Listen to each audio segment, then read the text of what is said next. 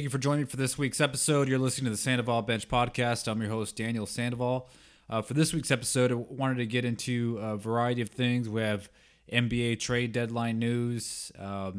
Brian Flores is suing the NFL. We have some issues with the Rooney Rule.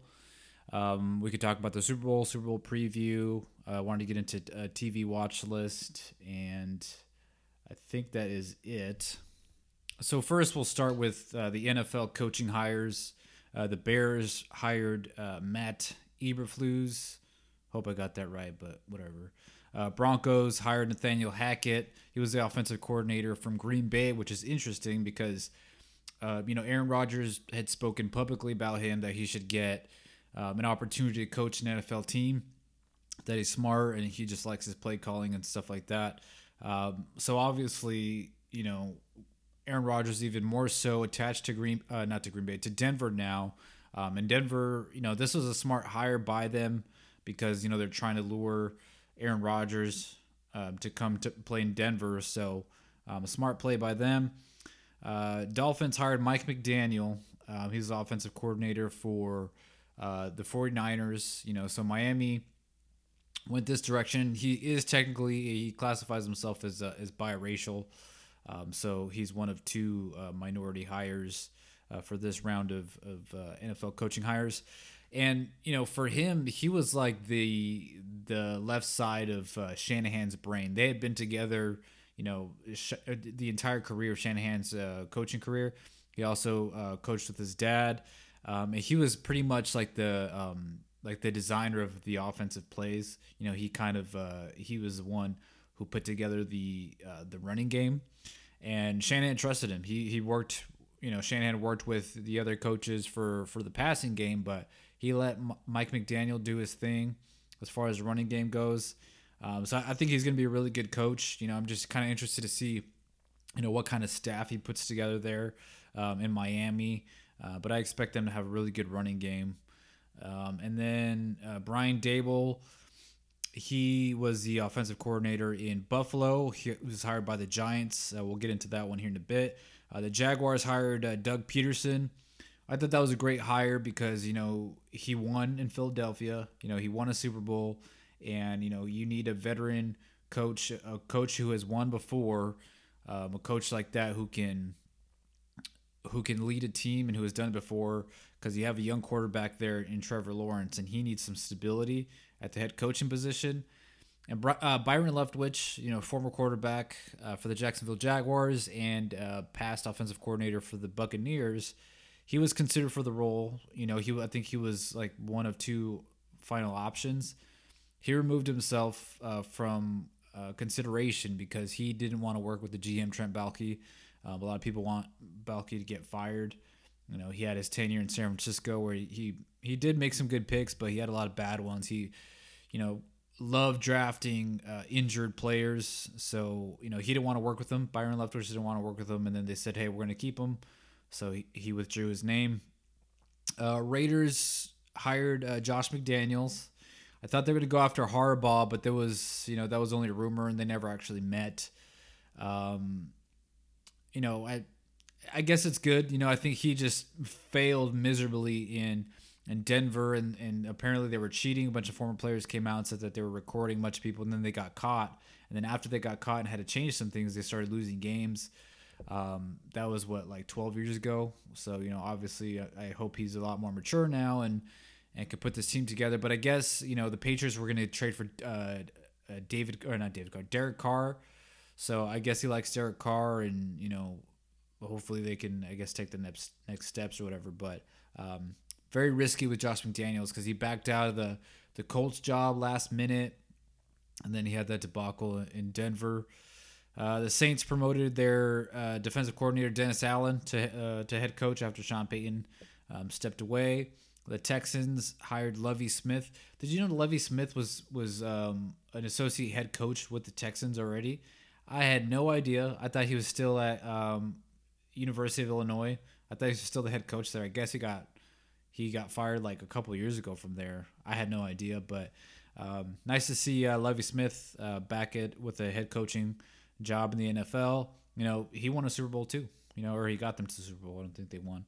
But he's coached successful teams before, so maybe they need someone who's reliable and strong arm there in Lovie Smith, not one of these young coaching hires. Vikings hired Kevin O'Connell.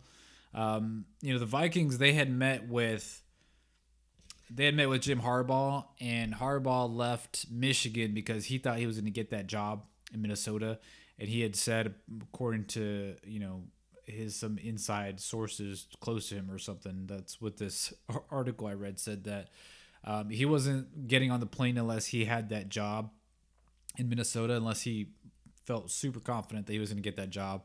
Apparently, they didn't offer him the job. They thought that they weren't sold on Harbaugh coming into Minnesota.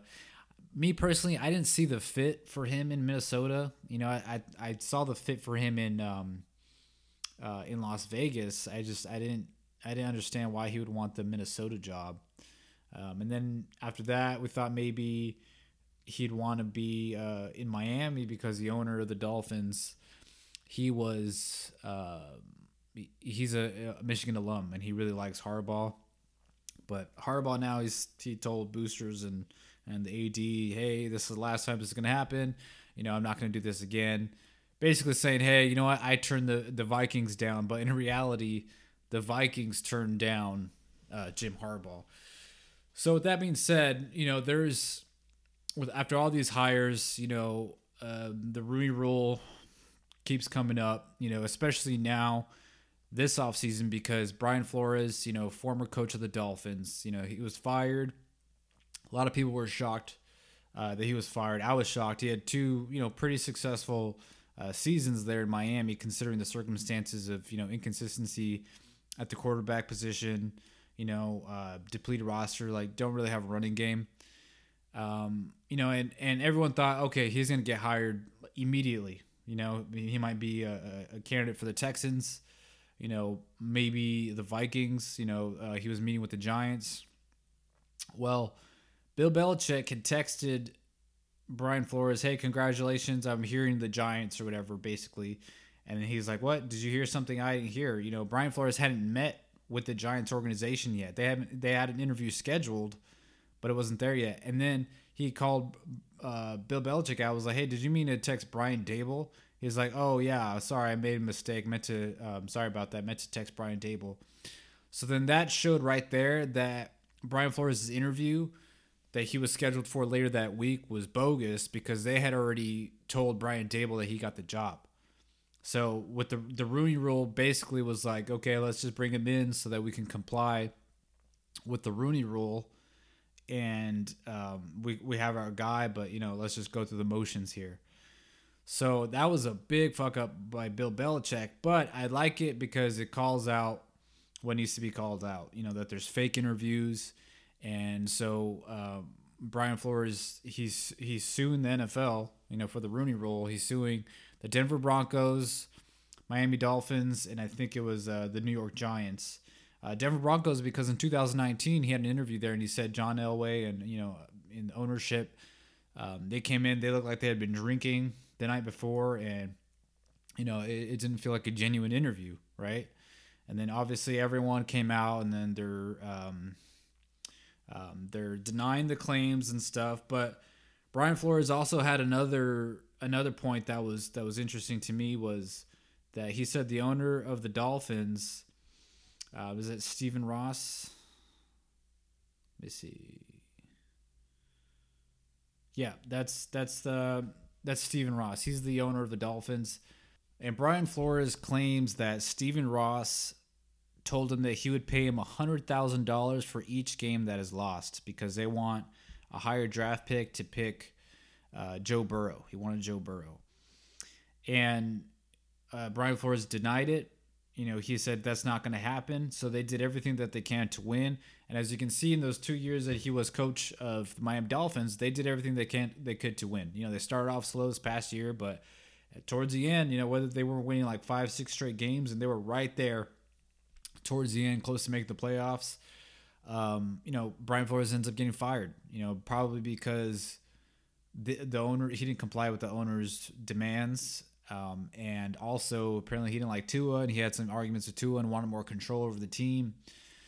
But my thing is, there's two issues here. One, you have the Rooney Rule, which needs to be fixed, and you have these phony interviews given to minority candidates just so that these NFL teams don't get in trouble, right? But then the other part is that you have owners and ownership groups paying and incentivizing head coaches to fix games, basically. Not directly, but indirectly. Like, hey, you know what? We want this pick. Like, if you lose so and so many games, like, here's a number. We're going to give you $100,000 for each loss. And Hugh Jackson, former coach of, he was head coach of the Browns. Jimmy Haslam, he said that Jimmy Haslam gave him an extra $750,000 to keep losing in his short tenure there. I think he was there for 3 years. He won 3 games or 4 games. And it wasn't like a direct payout. It was like a contract extension. And then, the issue here, though, is also, with gambling. The NFL is, they're going all in on gambling. And, you have all these sports books. You have Caesars GM. And then you have DraftKings and Fantasy Duel, whatever. All these different, or FanDuel, all these different websites. And, if you're betting on the Dolphins and then the owner's like, oh yeah, we're paying the coach $100,000 to lose his game, like, that's a problem right there, And then the NFL now, they say they're going to investigate. Do we remember how all these investigations go for the NFL? They hire someone who works for the NFL to investigate these serious cases and accusations, and then they're like, oh, well, we didn't find any substantial evidence. Like, have we heard the end of the Washington football team issues and the rest of the John Gruden emails? John Gruden was the fall guy. I can believe that there was more emails from owners and people in leadership positions than just a head coach talking to a GM. There was people higher up, probably sending some nude pictures of the cheerleaders and saying racist and homophobic things through emails. Like, there's definitely a lot more, because there was a lot more emails, but they only showed John Gruden and was it Dennis Allen? They only showed their emails, right? But there had to be more stuff. So the NFL is just trying to cover up. They're like, oh, here you go. Here's John Gruden. He's lining up for a public assassination, but we're going to keep all this other stuff private, and then just say that, oh, we didn't find enough evidence, so we can't share the results of the investigation. That's exactly what's going to happen here with the NFL and this gambling thing. But if they do find gambling, I mean, technically the owners would have to vote someone out to be able to lose their team, to give up their team. And I don't think the NFL owners are going to do that, because it's a good old boys club, right? What they did with Colin Kaepernick, I think they blackballed him, and we're going to see with Brian Flores with this lawsuit is he's going to get blackballed too. I think so, because he should have been hired right away. Everyone knew it. Everyone thought that he was a great coach, and he shouldn't have been fired from the Dolphins, but there was a lot of stuff going on in the background still. Like the Giants, I don't know why they hired Brian Dable. He's a good coach. He was offensive coordinator for the Bills, but he has no head coaching experience at all. People always say, I see this on the comment section in Bleacher Report, ESPN, like these white guys are always like, oh, I want to hire based on merit, not based on ethnicity. Well, if we're hiring based on merit, then why did Brian Dable get the job over Brian Flores? Brian Dable's never been a head coach. He's never run a program or an organization. He was the offensive coordinator. He's not the main guy there, right? Brian Flores, he was a head coach of the Miami Dolphins for 2 years. The Miami Dolphins have been a train wreck. He had inconsistencies at the quarterback position for those couple years, and he still had a relatively successful tenure there in Miami. Given the Dolphins' recent standards there, he's the man for the job in New York. If you want to take skin color all the way, out the window and just do based on merit, wouldn't you rather have the guy who was most recently a head coach and was more successful than the guy who was just an offensive coordinator for, Buffalo Bills, who was obviously a more successful team, but you're not the head guy there. You're just a coordinator, right? Like, I'd rather have the person who has most recent head coaching experience, and, I have a team who has no discipline and they're having issues, scoring consistently on offense. Like, I'm gonna want Brian Flores, who was able to do those things for the Dolphins, who had glaring issues. The Dolphins had no business being where they were record-wise for the last couple of years. So I don't want to hear all that stuff like, oh, based on merit and all this. Like, look at all these names that were hired. Most of them are coordinators. There's only like 3 of them who have head coaching experience. Dennis Allen for the Saints, he coached the Raiders, did a poor job. Lovie Smith, when he coached the Bears, took them to the Super Bowl. And then Doug Peterson, who won a Super Bowl with the Philadelphia Eagles. Those were the only coaches. All the other ones were just coordinators. So I don't get this whole, it's based on merit argument. I don't understand that, because Brian Flores is the head coach who has head coaching experience. This just doesn't make sense to me. And Jim Caldwell came out and said, yep, I've had some phony interviews as well. Hugh Jackson said the same thing. This is an issue the NFL needs to address with the Rooney Rule. I'm not sure how. I don't think you can incentive. You can give extra draft picks or something if someone hires a black coach, because that, I don't know. There has to be something better than just like, oh, we scheduled an interview with them. After you already made your decision on who you're going to hire. They just go through the motions in these interviews. Like, I'm sure we've all had phony interviews. Like, me as a minority, I recently relocated and been trying to find a job for 2 months. I have a job now. I just accepted, so I start next week. But through this whole process, there's a couple times, I get an interview and I'm in there and they're like, oh, this interview is going to last 30 minutes, so make sure you're asking questions or whatever. I ask like one question and then it gets answered, but every time I try to answer another one, they just keep cutting me off. And then the interview goes to 10 minutes. I'm like, okay, that was a phony interview.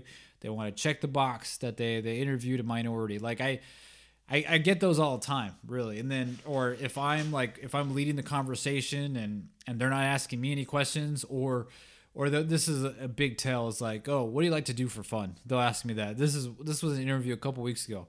The guy asked me what I like to do for fun. So I'm like, okay. So I explained to him what I like to do for fun. And then I swear, 5 minutes later, this guy asked me the same question. I'm like, okay, they're obviously going through the motions because A, he either forgot, or B, he has no idea what else to ask, so he's just going to ask that. So I was like, okay, well, thanks for your time. Look forward to hearing back from you, right? Like, I know I'm not going to hear back from you guys. And sure enough, I didn't. But that's what they have to eliminate. Like, you have to have the hiring process. You have to be able to vet all these interviews. And don't make a decision. Don't make any promises to anyone. Like, they should have like a minimum requirement for these interviews. Like Mike Tomlin, he was a Rooney Rule interviewee, right? But he just like gathered the attention. He demanded the attention of the room, and he convinced ownership to hire him, and he's been there ever since. And he's been a very successful coach. No seasons under 500. He's always been 500 or better, has a Super Bowl, and he's one of the most respected coaches in the NFL right now. But it's because of the Rooney Rule, he got a chance to get in the room, and he convinced them to hire him. But they got to fix something here. So Brian Flores, he was the finalist for the Texans job. They didn't go with Lovie Smith, but he's going to be the fall guy for this. He really is. And the NFL is going to try to, air quote, investigate this and see if there are any findings here. But like, look what they did to Colin Kaepernick when he spoke out about what he spoke out about. Everyone agreed, oh, you know what? We're not gonna sign him anymore, even though they were signing lesser quarterbacks. And you can tell me that he wasn't the same guy. I agree with you, he wasn't the same guy. But his last year, he didn't turn over the ball. He was still effective with his arm.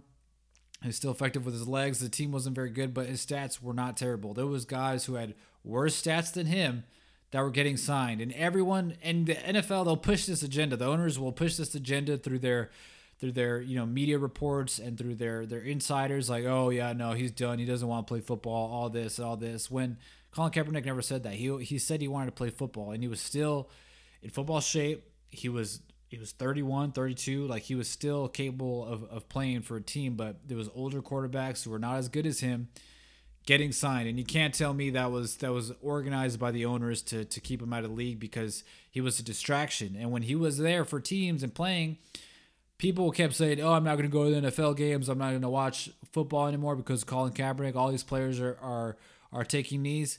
The NFL owners don't want that. They don't want people talking about other stuff besides the NFL, right? They just want them to talk about the game. So I think they orchestrated that to keep him out of the NFL. And now with Brian Flores, they're going to do the same thing. I promise you. The only way that Brian Flores is going to become a coach again is if Bill Belichick brings him back on staff with the Patriots, because he was there for a while.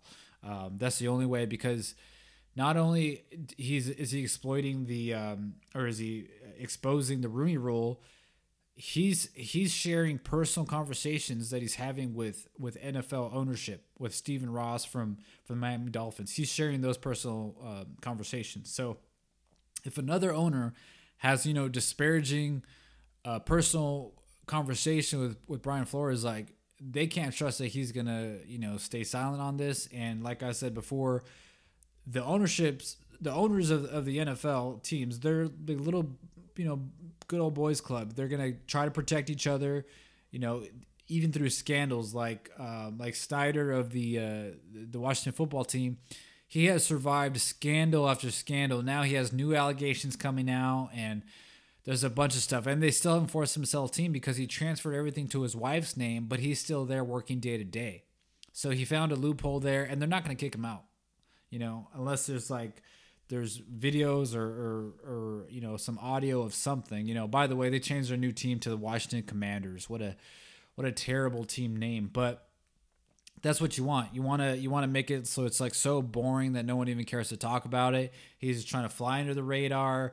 And then this new report was that he was trying to bring one of the cheerleaders into his limo and back to his hotel room to have sex with her. And it was like grabbing her legs and her backside. And a lawyer, before he could bring her into the limo, a lawyer said, "Hey, Dan, this is not a good idea. Dan, you need to stop. It's not a good idea. We should not do this." And he had to talk him out of doing that. So with the Rooney Rule, yeah, I think there's obviously some issues here. I don't want to hear the Eric Bieniemy conversation though, because there's a lot of reasons why he's not a head coach yet. Like, he interviewed for the Vikings job, but then they went a different direction, and his contract is expiring with the Kansas City Chiefs, and he's still offensive coordinator, but he has a dark past. When he was in Colorado, there was some sexual assault stuff or allegations, and he has a few run-ins with the law when he was in college and just out of college. And I don't want to say that that's probably the only reason why he hasn't become a head coach, because it's crazy, because all these other guys, like Hackett from the Packers, he was offensive coordinator under Matt LaFleur, and he gets hired. But the Kansas City Chiefs, we have said that they're one of the greatest teams, and they're going to be a dynasty and all this, and they have Patrick Mahomes. It's just crazy to me that the offensive coordinator from that team doesn't get hired, but all these other coordinators who aren't even calling the plays are getting hired, but Eric Bieniemy is. So the only thing I can think of is that A, he's either like a bad interview, or B, it's his past history where it's kind of a checkered past. He has some run-ins there. He's not squeaky clean, and everyone knows if you're a minority hire, you have to be squeaky clean, because for some reason, if you're a minority, they're going to dig up that stuff. But if you're white and you have all these allegations against you, sure, you can still own a team. You can get back into the NFL. You can do all this stuff. You can do whatever. You can coach again. Because you'll get hired by your buddy Urban Meyer or something. Like, that's just how it is. They look out for each other when they run into issues like that. So I don't know what the fix is, but it's an old rule where it's a little outdated. So it needs to be changed to meet the demand of today's society. And there needs to be more chances and stuff. But I don't want as a minority myself, I don't want to just just get hired or just get put through the door because I'm a minority. I want to be able to earn my way into certain job opportunities, which I felt like Brian Flores earned his way to certain job opportunities more so than these other coordinators did, right?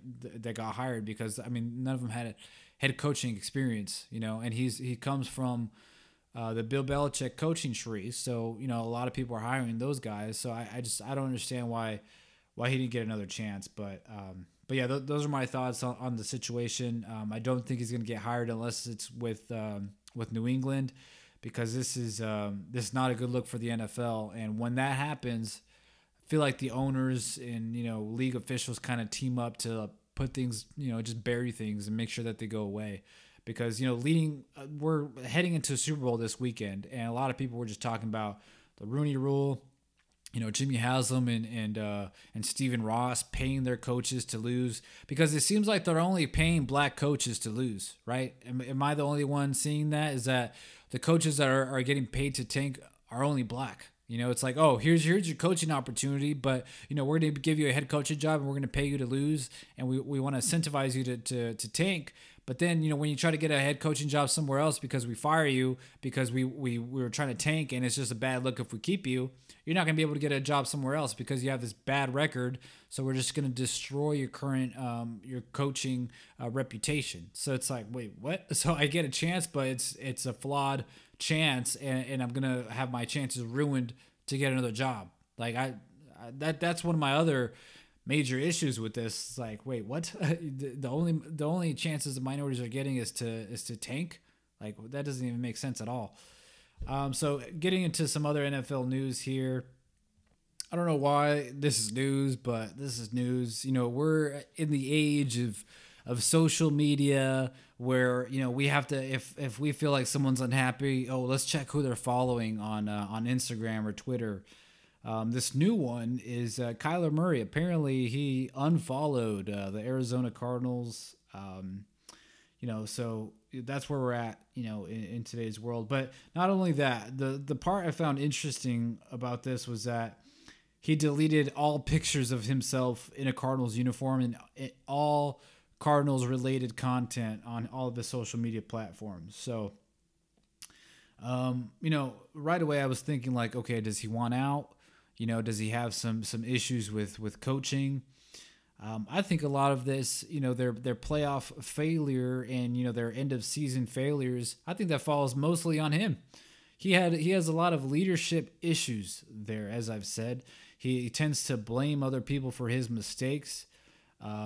When the pocket collapses, he doesn't seem as fast as people give him credit for, because he ends up getting stopped by someone.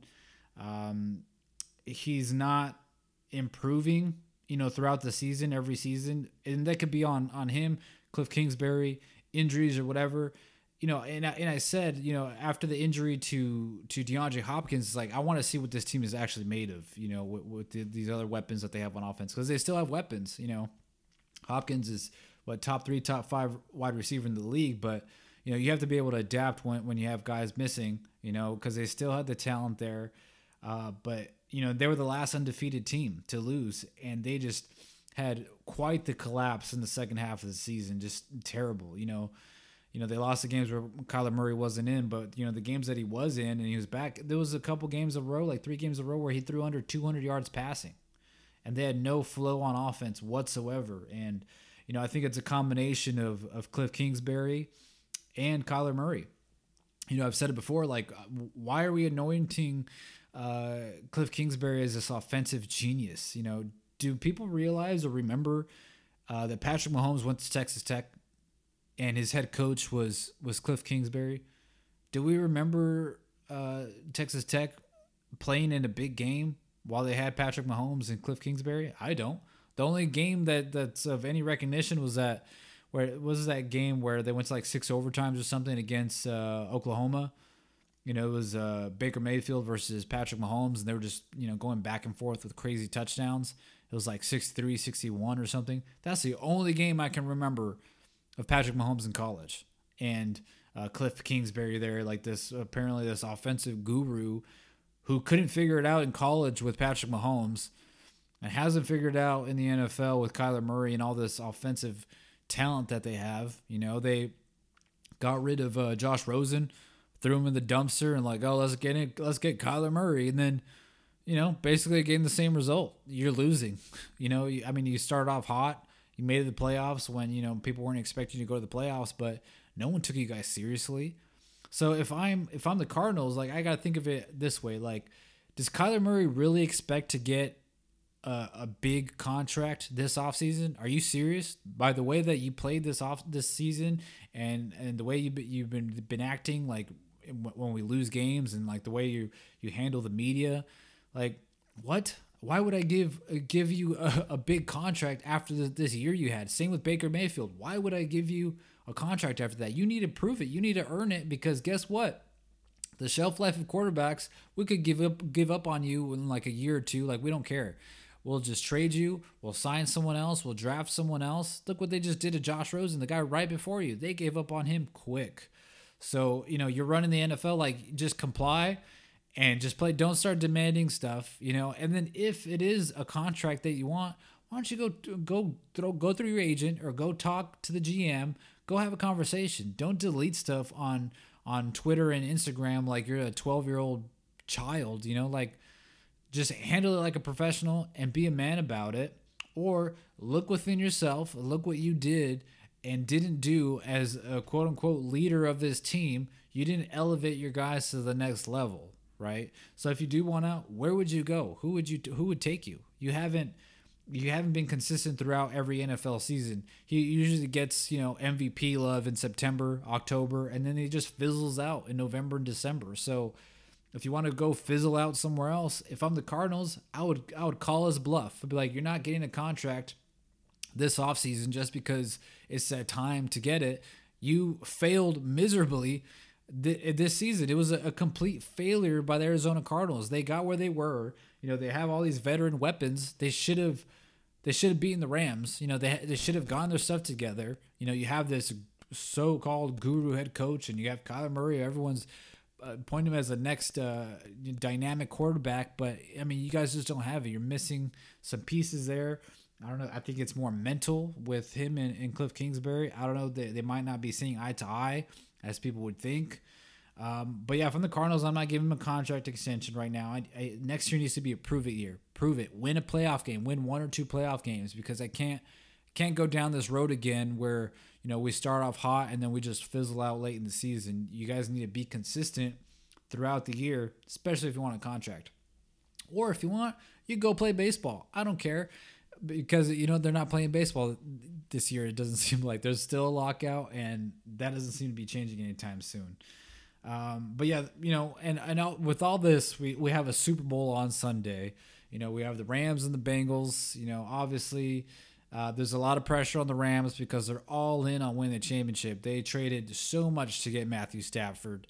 They brought in Von Miller. They have Aaron Donald. The Jalen Ramsey trade from a couple years ago made a lot of big moves, to get where they are. So pressure is on them. Sean McVay has been to the Super Bowl before, but he's another offensive guru, genius guy. He coached against Bill Belichick of the Patriots, and they didn't score a touchdown. They scored 9 points, and they were all field goals. So, I think the Rams is obviously a lot of pressure on Sean McVay and Matthew Stafford, because they need to prove that this trade was good for Matthew Stafford and good for the organization to give up all your future assets to get to this point to where you are. But I think the defense is going to have a good game, sack-wise, because the Bengals' offensive line is atrocious, right? They're bad. They give up 9 sacks against the Titans, but there's something about the Bengals, like, the only reason why I know this is because I had Joe Burrow in fantasy football, and during games, they didn't have a lot of games on national TV. I don't think they had any on Sunday night or Monday night. I think they had one Thursday, but that was it. I check my fantasy stuff every time, and the first quarter or first half, Joe Burrow will have like 2 interceptions and like no touchdowns, and they're down like 14, 21 points. I'm like, okay. And, first time I was like, oh, damn, I shouldn't have drafted Burrow. And then I look back at the game at the end of the game, he has 4 touchdowns, and then they won the game by 3 points. And I'm like, damn, okay, maybe it was just a one-time thing. And then the next game, same thing. He's like, oh, I'm down 14 points, threw 2 interceptions, no touchdowns, we barely touched the ball. And then the second half, he just turns it on. 3 touchdowns, 5 touchdowns, like crazy games. He's just like the ultimate comeback kid. And they're really a second half team. And what's weird about this team is like they play like they're veterans, like they're even keeled. They don't get too ahead of themselves. They don't get too excited. Don't get too low. If they're down, they're down. They just they take it one play at a time, really.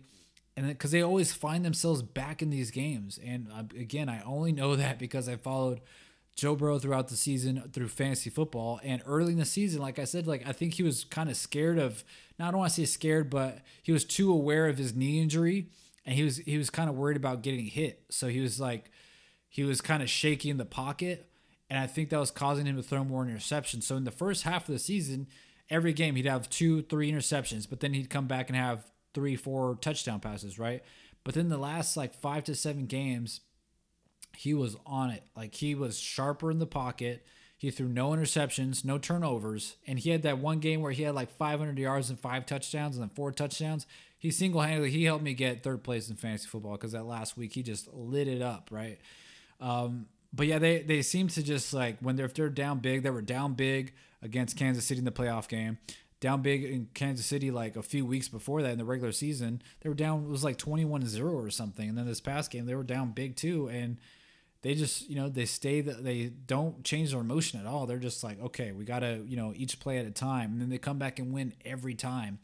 The thing about the Rams that worries me is whenever they're up, they seem to take their foot off the gas, right? They kind of let up on teams and they let them back in the game. Happened with Tampa Bay. If Tampa Bay's offensive coordinator, if they called the right play and didn't do an all-out blitz like idiots, Tampa Bay would have won that game, and Tom Brady would probably still be playing.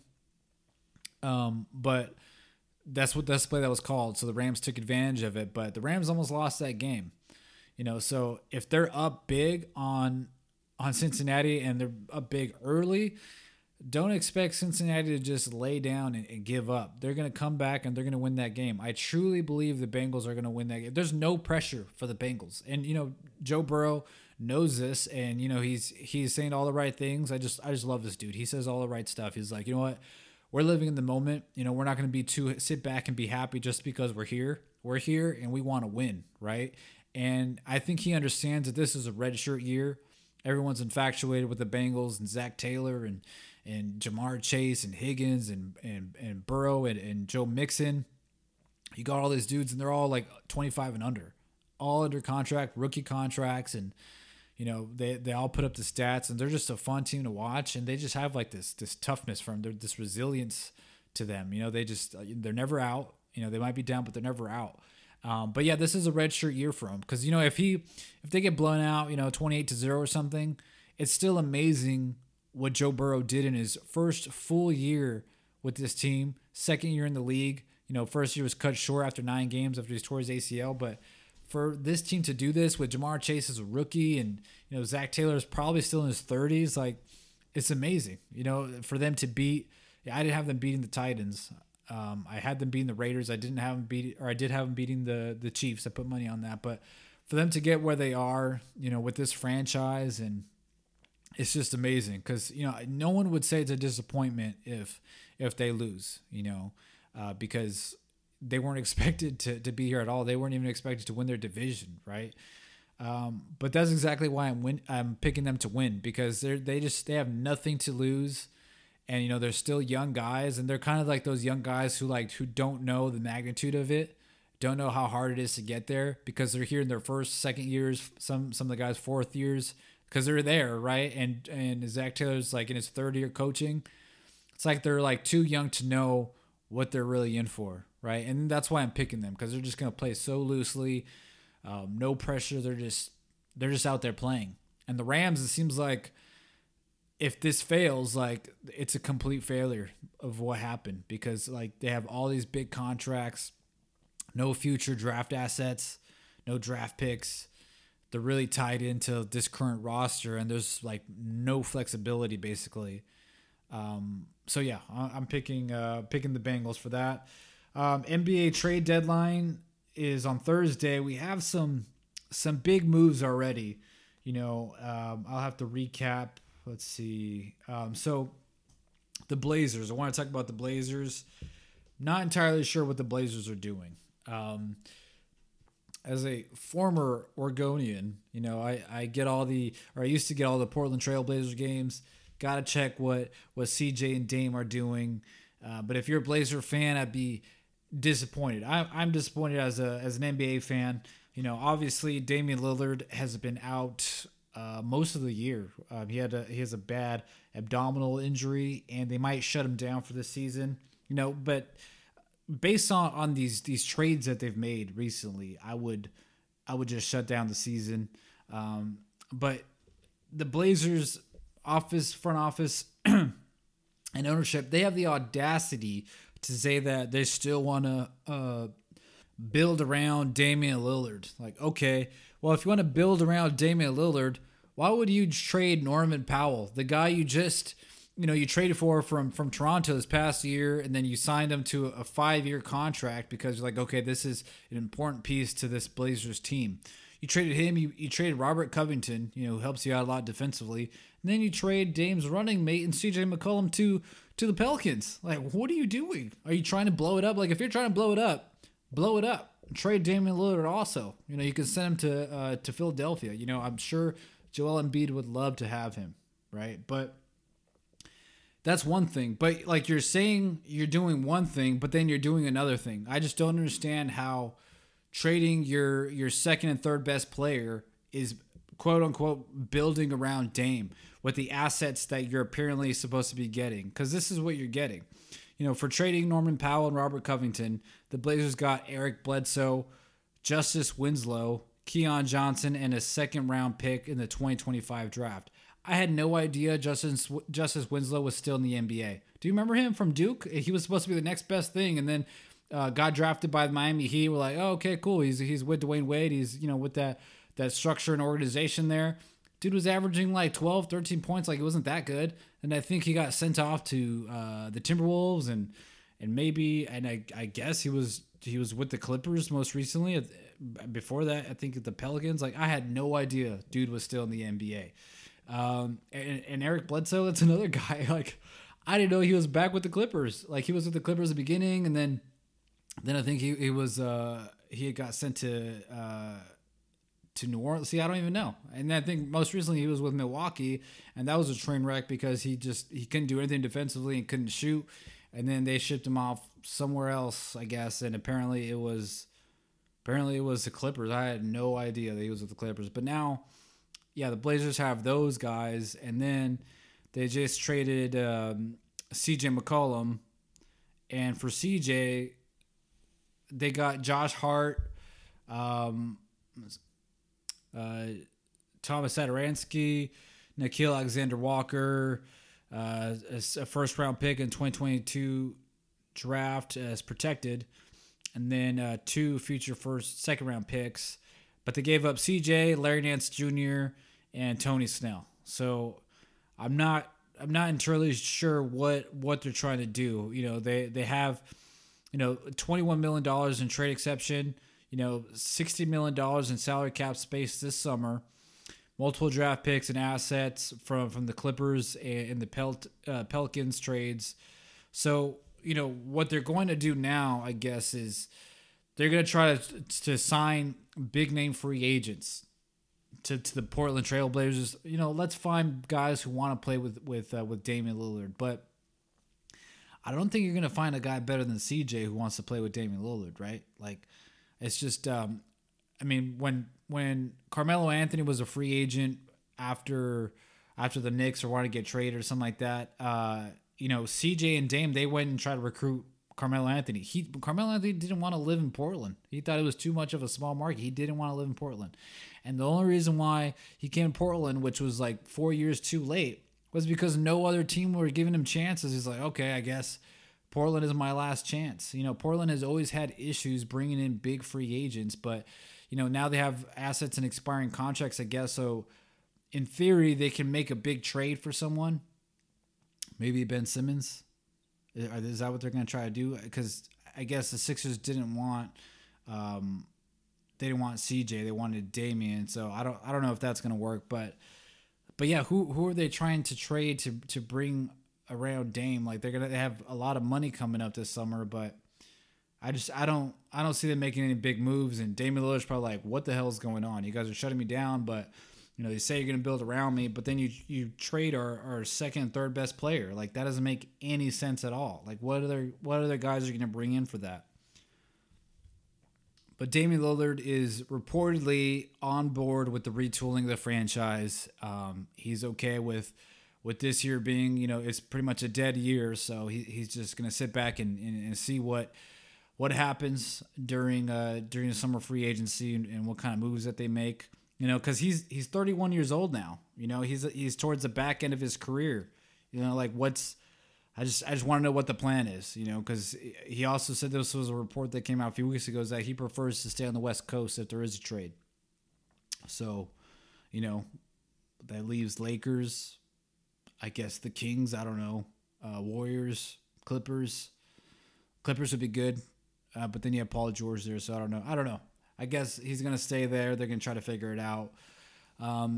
Moving on with, I guess, as far as the Pelicans go, this is why this trade was kind of weird. Was that sure this year's the bust for the Blazers, but the Blazers are in 11th place. They're like a spot out of like the play-in tournament or 2 spots out, and the Pelicans are right above them in 10th place. So both these teams are like right there for the play-in, but one of them's like, fuck it, let's not do it this year, and then the other one's like, oh, maybe we can get this guy and we can maybe play in the play-in tournament. Because I do like the trade for CJ, because the Pelicans really need, a scoring guard like him to help Brandon Ingram. I don't know if Zion's gonna even play at all. The last update I got was that what was it? What did we hear? That he was like training by himself in Portland or something. Like that was like 4 months ago. So I don't know what the hell's happening with Zion at all. But yeah, the Pelicans, they start off horrible, but now they're close to the play-in tournament, which, for that team, it's something, right? It's something. In other horrible trade news, the Sacramento Kings and the Indiana Pacers made a trade. First, I guess I should mention the Pacers made a good trade early on in the trade season, I guess. They traded Karis LeVert to the Cleveland Cavaliers. Cleveland Cavaliers have been great this year. They were at one point they were a game away from the number 1 seed in the East. Right now, I think they're 4th or 5th, but like 3 games are separated.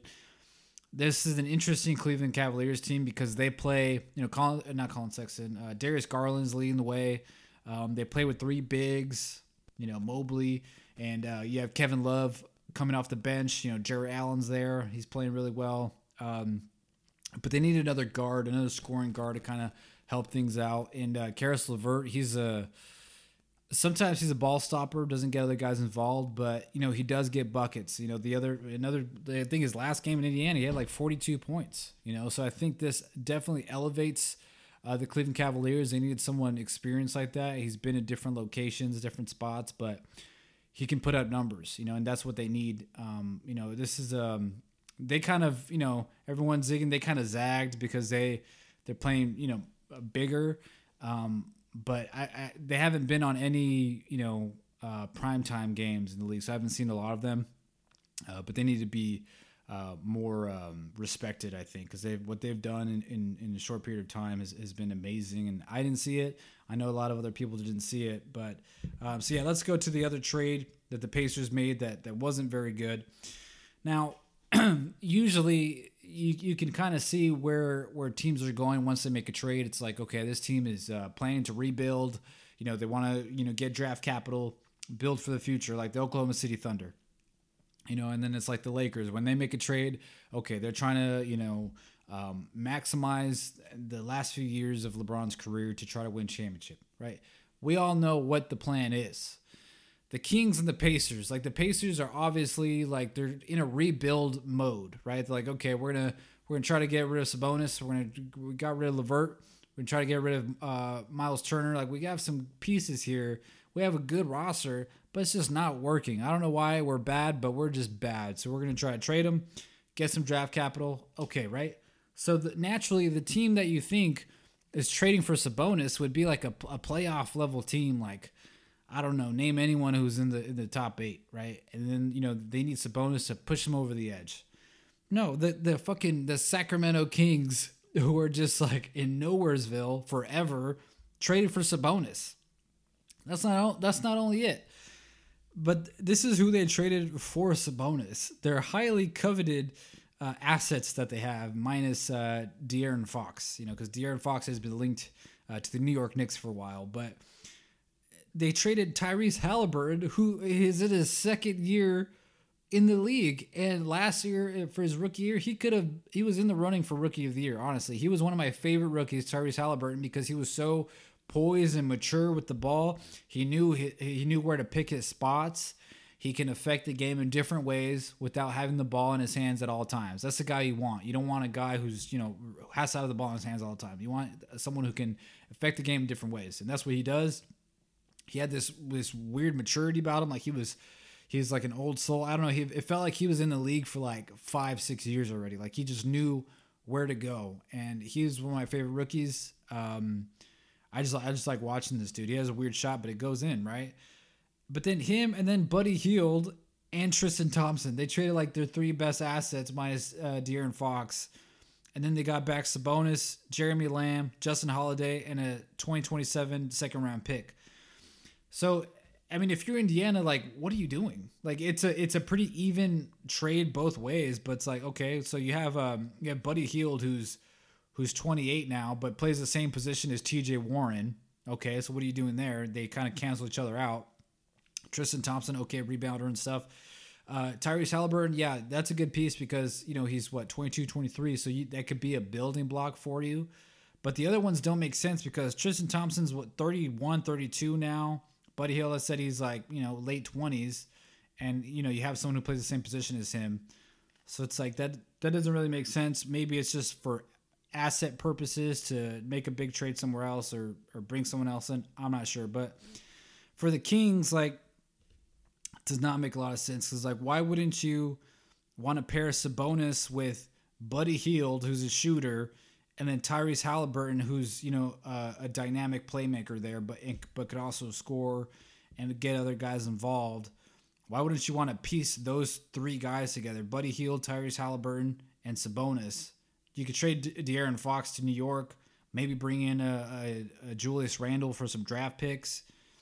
But I don't know. It didn't make sense to me. I don't know what Sacramento's doing because your only bright spot on the team who has the brightest future, I think, was Tyrese Halliburton. De'Aaron Fox, I think we've seen the best of him, honestly. He hasn't really progressed as much as we would like. Like, I don't know if it's just because scenery, he's in Sacramento, and people just go out there to die, it seems like. But like his 3-point shot hasn't really improved. Like he's kind of the same player that he was like his first 2 years in the league, and it hasn't changed much. But yeah, I'm not entirely sure what the Kings are doing. I don't even know if the Kings know what they're doing, which, yeah, speaking of Julius Randle, the Knicks need to trade Julius Randle. This dude is a problem. He's a selfish teammate. He's not like he puts up numbers. This last game he scored he was 32 and 15, right? But they lost. He doesn't elevate his teammates, which is an issue, and there seems to be some leadership issues that I've said with Kyler Murray. There's some with Julius Randle. There was this video the other day of like a video assistant or something. He was showing a video on a laptop showing him his last play and what he could do better. Julius Randle smacks the laptop out of this guy's hands. The coach's staff, some guy on the coaching staff, smacks the laptop out of his hands and then starts yelling at him. Like, what kind of punk move is that? Like, come on. Like, the Knicks are a train wreck. Last year they exceeded expectations. This year people thought that they were going to, get further, do better. But no, that's not the case. Julius Randle needs to be traded like today. He needs to go somewhere else because it's not working. I think he's holding the team back, honestly, even with the numbers that he's putting up. He's not as good as he was last year. And then you have to deal with all the other extra bullshit. So yeah, I would trade him as soon as possible. I don't know what you'd get for him. Brooklyn Nets. There's, obviously there's a lot of talk about James Harden. And I said this on my last episode or the episode before was that I don't completely blame James Harden because he was promised a couple things. He was promised, hey, I'm going to be part of this three-headed monster. Kevin Durant's injured, that happens. But Kyrie Irving, halftime player. Part-time player, he hasn't played a lot. It hasn't been good, honestly. He's had some good games, but Harden was in Houston. he was carrying the entire offensive load for that team, right? And then every time he'd come to the playoffs, he was just exhausted. Like he couldn't recover because he doesn't take care of his body, obviously, but he had no help there. So when he came to Brooklyn, he's like, okay, I'm not gonna have to shoulder the load. So when the postseason comes around, I can have my 100% energy and effort. Like I won't be exhausted. But now he's having to carry all of the offensive load basically, and they've been losing a lot, right? So obviously it's not the ideal situation for him, but because he's aging like milk. Like he's just not. He doesn't seem like he's the same player. He's not as explosive. He's visibly fatter than he used to be in Houston, right? He's significantly overweight. He's not as explosive. Doesn't get to the basket as easy because of those new calls where they don't call the bump fouls or whatever, or when you dive into the defender. So like in a year or two, or maybe 2 years, he's just going to be like a very efficient or inefficient scorer. He's going to be more out of shape. So if you're a team trying to trade for him, like you have a short shelf life, like the Sixers, they've been tied to James Harden. If James Harden is the best you could get for Ben Simmons, fine, I would do that. But if you're trying to get Damian Lillard, it seems like they're devoted to him, I guess, in Portland. You've been tied to Bradley Beal, but Bradley Beal, apparently he was like kind of thinking about asking for a trade, but then now he wants to wait another year to get another Supermax contract because he'll be able to get an extra $70 million from the Washington Wizards than from any other team. So that dude just wants to get paid. But so if those are like your three options of who you can get, I think the one that seems more likely is James Harden, but that might end up being a bad trade. Like just checking out the trajectory of Harden's career. Like he's not one of those guys who's like, in the gym all the time or spending $1 million on his body each year, like LeBron or something. Like his injuries, like they just linger with him, right? Like he's still like, he's been out, he's missed the last 4 games with an ankle injury apparently. And then he had like a wrist injury. Like, I don't know. He always has these nagging injuries, and I think it's a lot to do with his health and his ability to stay healthy and stay in shape. So I'm not sure what the future holds for him. I know Philadelphia, they need to do something because Joel Embiid's playing out of his mind, and he needs some help. But Bill Simmons had this inside information that apparently if the Nets are to trade James Harden to the Sixers, that they would need a shooter back, which means Seth Curry, which also could mean that Joe Harris is going to be out for longer than expected. Like he's had 2 ankle surgeries, and I don't think he's played at all this year. So a lot of issues there with the Nets. I think the Sixers are better off than the Nets. But I think that's about it. Let me check while I'm making this if there have been any trades since I started talking. Let's see. Okay, there have been no other trades so far. But there is a report that I just saw that James Harden apparently isn't planning on re-signing with the Brooklyn Nets. He has an expiring contract. So the Sixers are trying to convince the Nets, hey, look, might as well trade him during this trade deadline because you're going to lose him for nothing in the offseason, which I think is true because he's visibly bothered by, the Kyrie thing, and then apparently he doesn't like the way he's being utilized by Steve Nash, and he has a lot of issues with his current situation. So we'll see. I think the Nets probably do need to make a change there. Have you guys been watching the Olympics at all? I've been kind of in and out. It's always hard to follow. I was watching women's hockey last night, which is always exciting. They were playing Canada. They ended up losing. Team USA lost 4-2. But Nathan Chen in figure skating, he had a world record score. So he's going for gold. I think that's tonight. But what a comeback for him, because 4 years ago, last Olympics, he fell like twice, and I think he had a DNQ or something. But he did terrible last time and had a lot of pressure on him, and was depressed and stuff for a few days after that, he said. But what a way to bounce back. You're waiting for 4 years to come back, and then you break a world record is amazing. But a lot of issues, this year's Olympics, because I feel like every Olympics is always something, but this Olympics specifically is there's a lot of COVID stuff going on. A lot of players had to withdraw or get sent home because of COVID, or they're having to quarantine and miss their events. And then also like on the slopes and stuff, it hasn't been snowing at all, really, like barely. So they had to make man-made snow and put it on these mountains, and apparently it's harder. And the snowboarders and skiers are having a hard time adjusting, and a lot of people are falling and getting disqualified. Like Michaela Schifrin, she was in line to get a gold and she fell, and so she got disqualified. She fell off the track, and so she wasn't able to finish. And so there's a lot of issues. A lot of the food accommodations apparently are terrible, but there are some bright spots for the Olympics. So we're, I think, like 5 days in now, or 4 days in, but it's been exciting so far. So wanted to get into my TV watch list, some stuff I've been watching.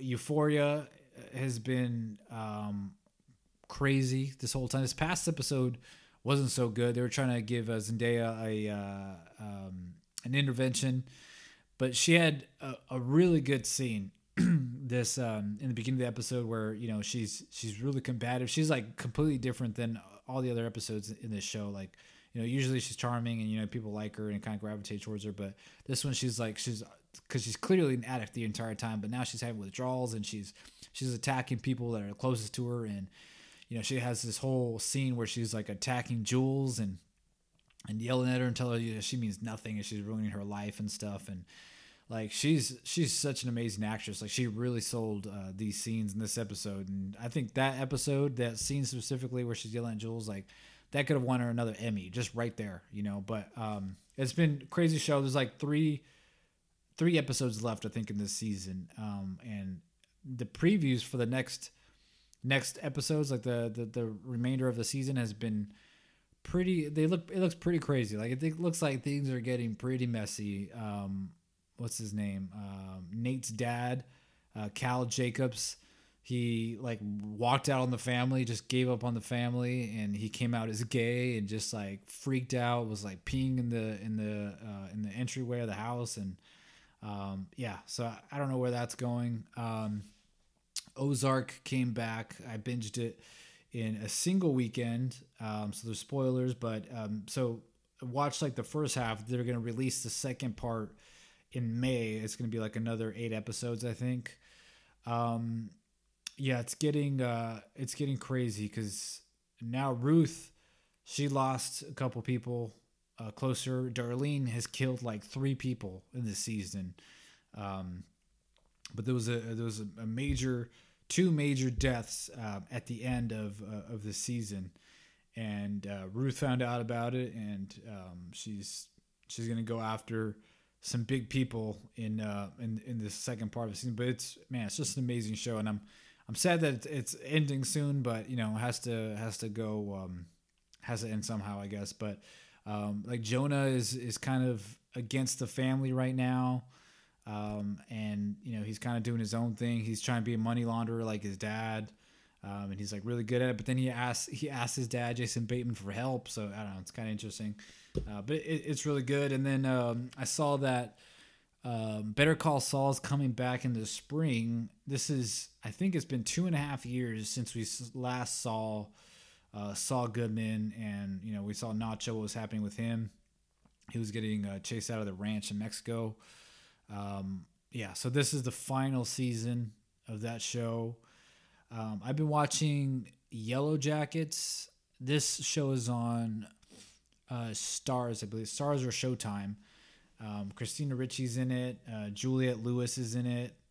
Let's see, some other names there too. But basically, it takes place in two time periods. Like, it's about a soccer team, a high school state championship soccer team. They're going to nationals, and they're flying over there with their soccer team, and the plane crashes, and they're like stuck in the wilderness for like 9 months. And, there's no food or anything. And this is supposedly happened in the 90s, right? So there's no cell phones or anything. But then, to avoid starvation, I don't know who they eat or something, but cannibalism is heavily implied in like the first episode. And now there's like, then it goes back and forth between present day and then between like the 90s when they're stuck in the woods. So, there's only a few surviving members of that soccer team still. So like Christina Ricci, Juliette Lewis, and then a couple other women are like the main characters in present day, and like someone's trying to bring back the past and come back for them, and and then someone who they were with up there who survived like died, but it wasn't like a suicide. It was, they think he was murdered, and then so it's like it goes back and forth, but it's like really interesting. And then every time it goes back to when they're in the woods, I'm like waiting for someone to just get eaten, by the other girls, so there's like someone that they single out, I think, and then they end up eating her. I haven't finished the first season. I'm on episode 6, so I think I think there's 10, so I have 4 episodes left. This past episode had a crazy ending scene.